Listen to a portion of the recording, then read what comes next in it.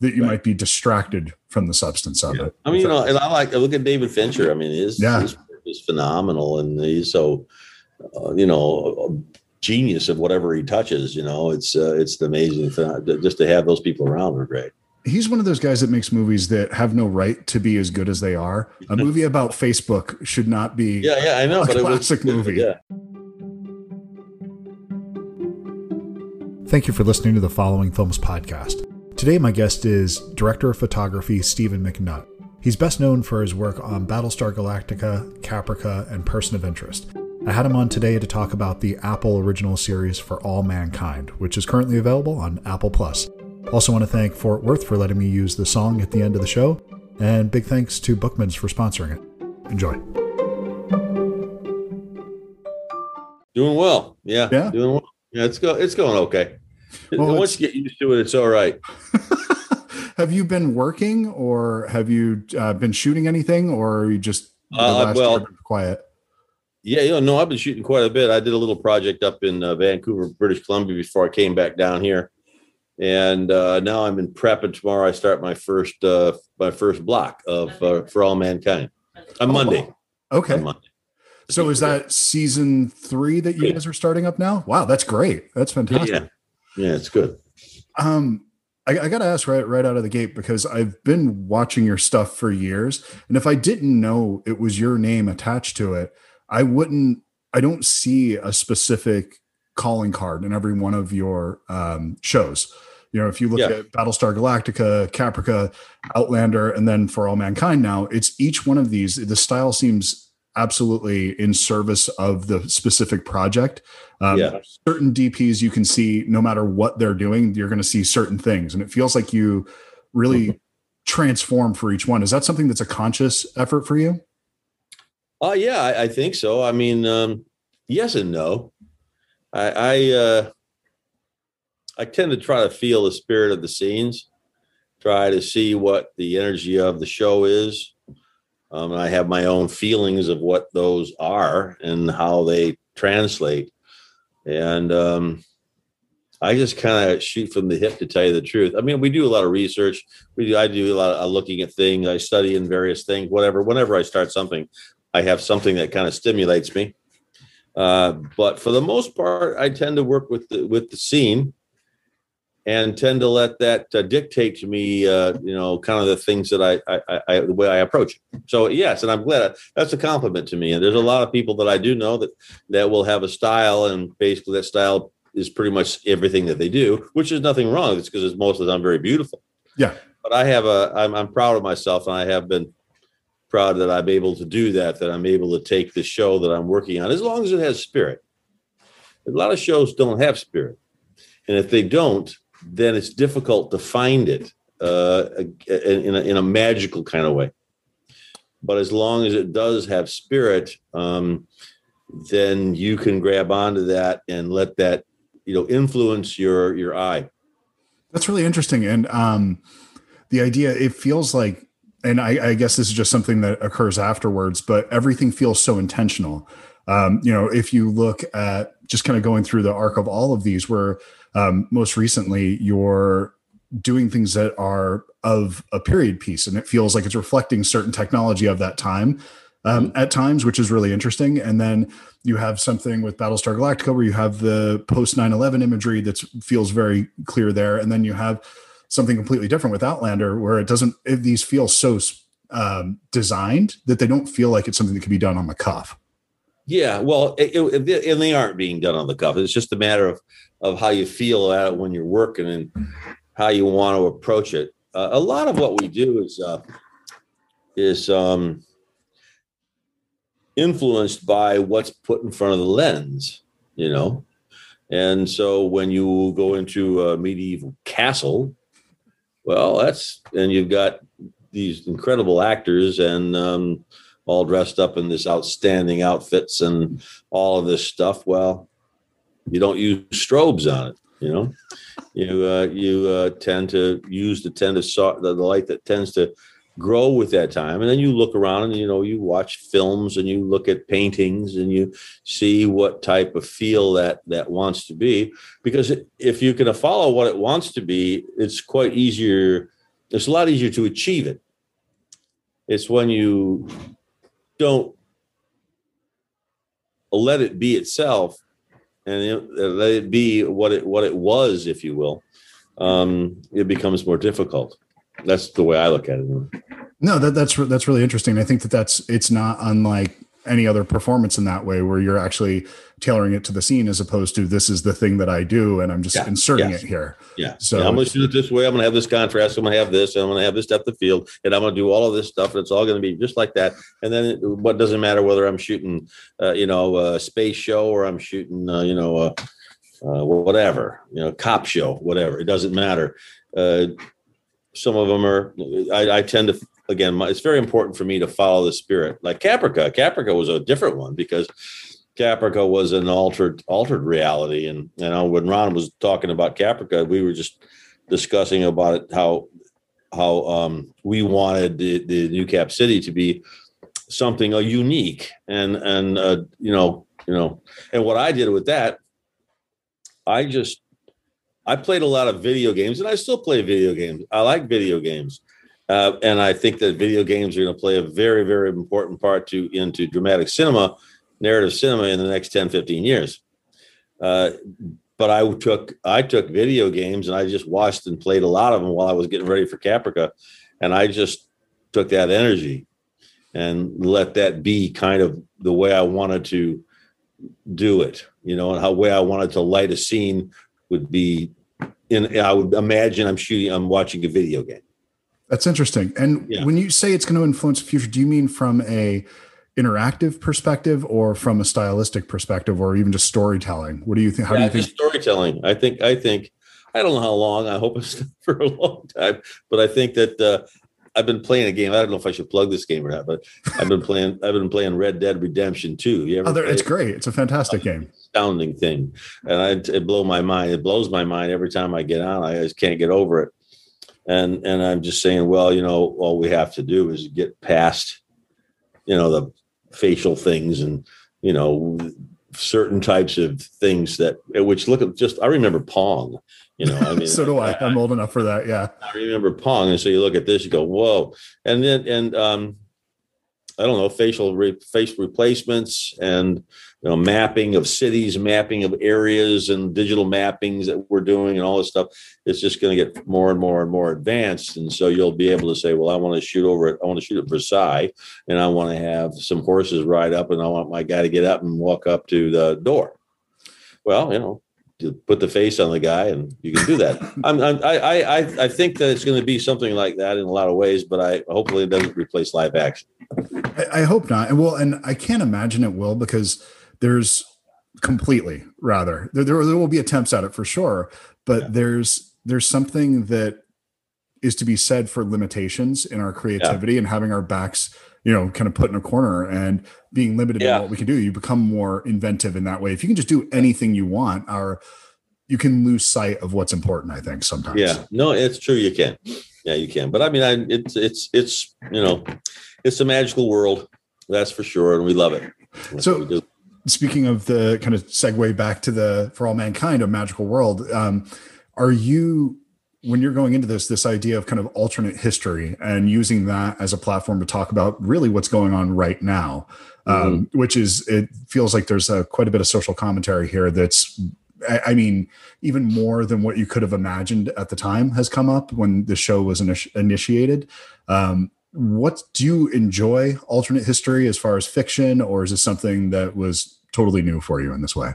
No, I like it. That's Ron Moore's MO. I mean, he'll take it, and like Battlestar was an opportunity to say things you couldn't possibly say or do in a fictitious fantasy world, and he's doing the same thing here.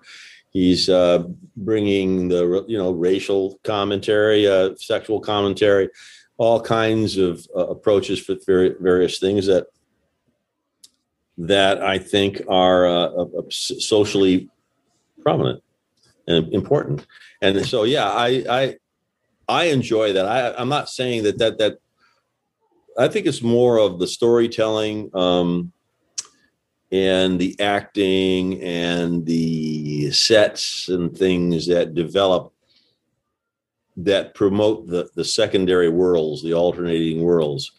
For me, I don't really approach it much differently. I just, again, you just listen to the scene, and if it gives you something special to do. Have you seen all of 10? I've watched both seasons at this point. So. And again, it's we are, as cinematographers and filmmakers, we tend to, in particular in television, it's worked so fast that we tend to have to react to an idea that we have to figure out how to accomplish it. And sometimes it becomes just logistical. And then, but if you do it properly, like the whole ending of the 10, it was, we talked about that a lot. And it was one of those things that we did. We were just, and Sergio and Mickey Gazan, who was our director, fabulous guy. He had a furrowed brow, he was focused on it 125%. And it was, then we got shut down, of course. And so it was, it's all the energy of the people, all the energy of the things. Everybody's got their own perspective. Everybody brings it to the table. So you're talking about all this, and everything they say influences you, and hopefully everything you say influences them, unless they don't want to listen to you at all, which quite happens a lot. But anyway, it never comes across that way because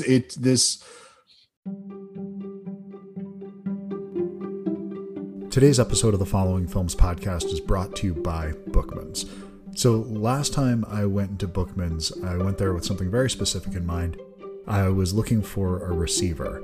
I had my record player set up in my living room, but I found that I really only ended up listening to music after my kids went to bed, and I couldn't listen to it that loud because everybody was asleep. And so I decided I would move my record player into the office, and I didn't have a receiver for it, so I just went down to Bookman's to see if I could find one, and I was able to find this beautiful Kenwood receiver, really nice. It was working out amazingly well. Sounds great. I'm able to listen to music without disturbing the rest of the family, and it's something I've really been enjoying. Also, I was able to find a copy on the same trip, a copy of My Dinner with Andre, which, if you're not familiar with the film, I think it's probably one of the better post-pandemic films. If you kind of think about what's happening in the last week with the mask mandates being lifted, it's really just a movie that's deceptively simple because it's two guys having dinner. That's the entire film, two people having a conversation. But it really touches on their insecurities, fears, love, death, and all money worries, all these different things. And it just moves through it with this beautiful grace throughout the night. And it's something that, if you think about a film that's designed to just be two people sitting around a table, it might seem like something that would be pretentious or boring, but this is one of those films that I think, while people that are really into art films, they remember this one fondly, but I think this is a movie that people who don't necessarily need that type of film, don't really look for the more highbrow type films. This is something that's not pretentious at all. It's something that I think is incredibly accessible, but also really nuanced and layered. And it's one of those films that just stands up, and something that, if you haven't seen it, I definitely recommend checking it out. It's called My Dinner with Andre, and something that I discovered a little bit later in life. And it's one of those ones that I do check out every couple years because it's something that's just a fantastic film. And I was able to find this Criterion Blu-ray over at Bookman. So I'm really glad I stopped in, because remember, Bookman's, they have your cool covered. Enjoy the rest of the show. The show, where it started and where it ended up, I didn't see it going that direction at all. It feels like almost like it was rewritten in a way, but you can feel like it's almost this version of The Right Stuff when it starts out, and then it starts veering off into this thing that's wholly different from itself. And it's become far more interesting than I ever thought it would have been. And I should have known that, considering it was a Ron Moore project who took, something like Battlestar Galactica, which shouldn't work. And it's one of the more poignant I say film, but one of the more poignant television shows of probably the last 30 years. And, and so he's doing the same thing here again, where we're moving from reality into science fiction. Yeah. We're every year it goes further and further into science fiction, which is fine. We love science fiction. It's my favorite thing in the world. So yeah, I agree with you. I didn't see it, but in retrospect, when you look back at season 2, it was Gordo and Tracy's series. It was their arc throughout the whole thing. Yeah. I mean, and it was this wonderful, wonderful flowing thing. And Michael Dorman and Sarah Jones are so wonderful. Yeah, they didn't see it coming either. And it's I guess I don't want to talk about specifics with that because it's so strange now where it's not, we're in this time period where people will be catching up to things months, sometimes years after they come out, and they'll find their way in weird. Yeah, that's true. We don't need to do that in unusual ways. But this was something that I was very fortunate that one of the things that my wife did for me in the pandemic was she got me a little projector because she knows how much I miss going to the theater, going to see movies. Yeah. Nice. And so I just shoot movies against the side of my house, put up the screen, do that, and hang out in the backyard. That's nice. Getting to see this like projected that way. I mean, I know you would never intend to have something that's 10 hours long in a theater, but really this is something that deserves to be seen that way because the scope of this thing. Yeah. No, I agree. And we were in the beginning. We obviously they wouldn't let us shoot anything anamorphic. I don't know why. Somebody at Sony says don't mention the word anamorphic to me. Okay?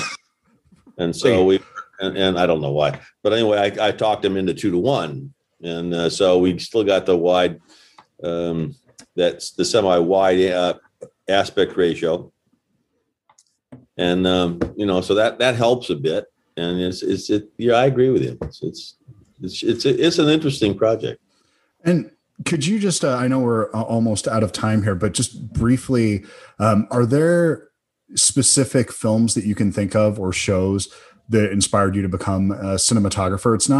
It's always been the side of filmmaking that actually I've gravitated towards the most, just the visual elements of it. And was there something that kind of knocked your socks off that said, this is the one, that's something I'd like to do? I guess I think most every film that I saw, I mean, I didn't get into cinema until I was a little bit later. I was in music a bit, and then I got into photography, and then I stumbled into filmmaking, and I found that I had a flair for it, and so I continued on with it. I mean, when I started studying it familiar, I was doing a lot of the European films, Ingmar Bergman, Bowie, Buñuel, all of those surrealist, the type of movies which emphasize the drama of the cinema to make a point. Yes, and I liked that quite a bit. Obviously Star Wars blew my mind. That was another one, 1977 or whatever it was, and 2001. And any one of those shows was magnificent to me. And when I was a boy, I still loved. I mean, I remember Darby O'Gill and the Little People. Really, yeah, I loved that show. Oh yeah. And of course, Jason and the Argonauts, and that's what I was going to say. It was more of the Sinbad was the one that got me from those. Those I love those things, but it wasn't really my. I come from a small town in Michigan, and so it was the idea of working in film and professionally was might as well have been on the moon as far as I'm concerned. So that's kind of what I did. Yeah, that's what. But once I got into it, and I felt that I had a flair for something. It's nice to actually discover that you have a flair for something. Editing, I had a flair for editing. I don't know why. And I found, well, geez, I like doing this. And, my mom asked me once when I was in school, says, can you make a living at this? And I went, I don't have an idea. I have no idea if I can make any money in this. And I didn't know where to go. So I just said, I traveled around and found myself in New York, and then found myself in LA. So that's that. Well, I'm always surprised when there's not more of an overlap between people that have a foundation in music as well as in editing or storytelling, because I think that when you learn how to play music, you understand cadence, you understand rhythm, you understand where beats begin and where they end. And I think that's something that's so important for that. And I'm assuming that's part of what the skill that you're able to bring to it, something that's almost innate with you, because when you've played that chord too many times, it just feels natural. Right. Yeah, exactly. And that's the truth. Yeah. I mean, it's all of those things come in handy, and editing in particular is an important factor in terms of just being a director of photography. It's important.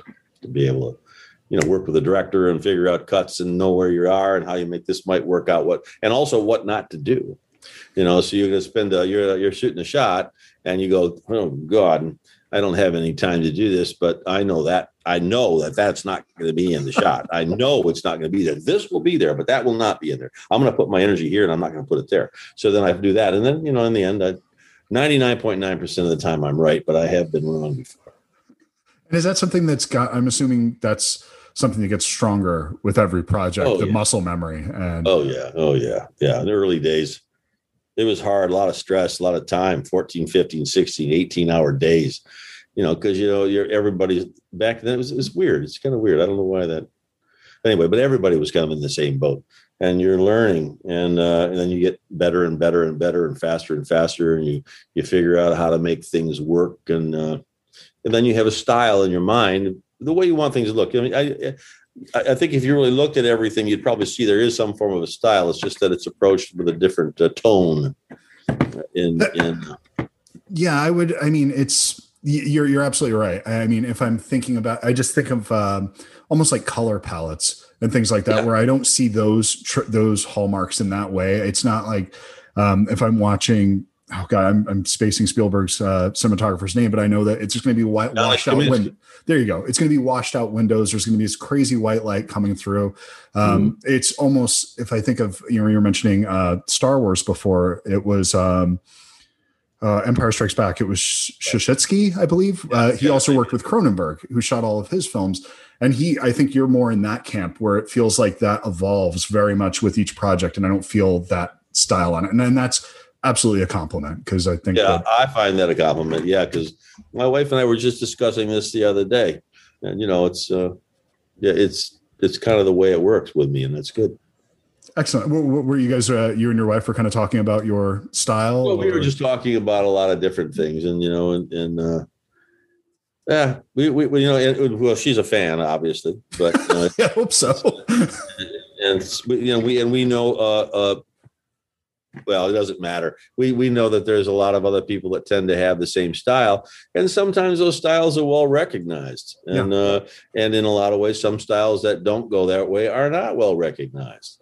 And that's the way it is, and because it's not about that, it's about the story.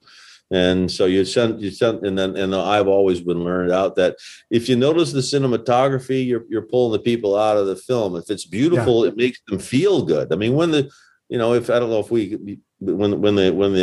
Russians are coming in, breaking through that door window, and the whole thing just immediately explodes. That's the kind of stuff I like. I like to do that, but I don't do that all the time. That's the way I work. So I'm a Conrad Hall fan too. Yeah.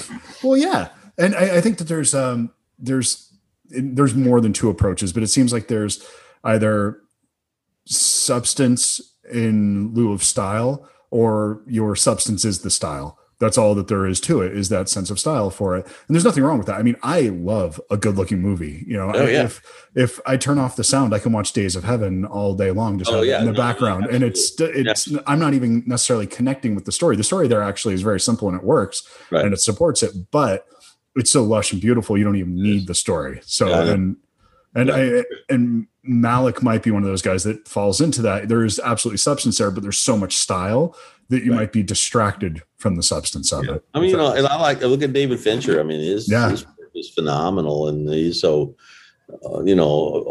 genius of whatever he touches. It's amazing just to have those people around are great. He's one of those guys that makes movies that have no right to be as good as they are. A movie about Facebook should not be I know, but classic movie. Yeah, he's just good at what he does, I think you're in that same camp where honestly the projects that you and Ron have been working on, they have no right to be as good as they are, and just where, Battlestar Galactica, Outlander was one that my wife loved, and I had no interest in that show. And then I walked in and started watching. It's like, Jesus Christ, they even made this well. Like this should not work for me at all. I am not the person that was geared towards, but it completely works. I know it does. Well, that's one of the things I think maybe why Ron hires me and keeps me going. We work well together.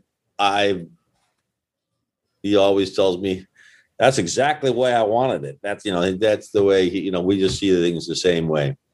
And, and again, the story dictates the approach. That's basically what it is for me. And I try to keep that way. So I will just one last question Sure. that I have to ask, and it's just something that occurred to me right now. I'm not sure if you've seen Portlandia or not, but there was your Battlestar Galactica, I think for a lot of us was the first binge show, that it was just something that a lot of us caught up on season 2, season 3. We discovered it a few in, and then we were actually going to Blockbusters and places like that to get DVDs. And there's this, I implore you to watch it because it's a compliment. Just how these people lose their lives watching the first, 3 seasons of Battlestar Galactica. And if you haven't seen, it's one of the highest compliments you can imagine. Oh, good. I just have not seen that one yet. Yeah, but it was true. I mean, we made that show in 7 days, an episode, and we had I think $1 million, maybe $1.2 million. Wow. And by the time they got to the internet, they were making over $1 million in profits every week, every episode, just in binging. And that's it. Everybody just, and I when I watched it, we binged it.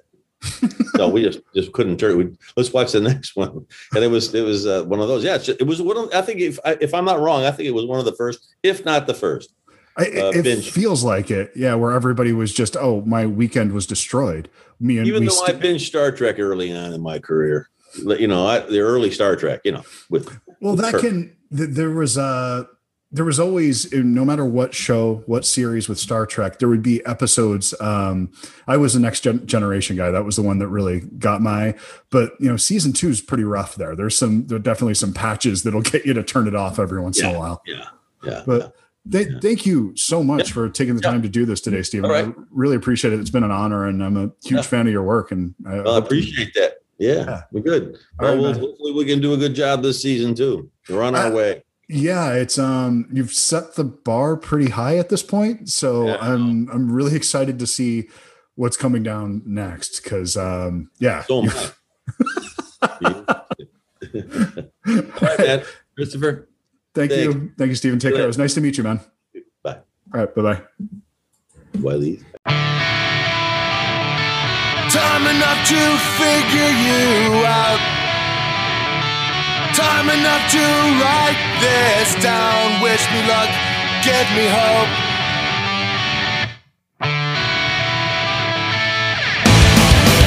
So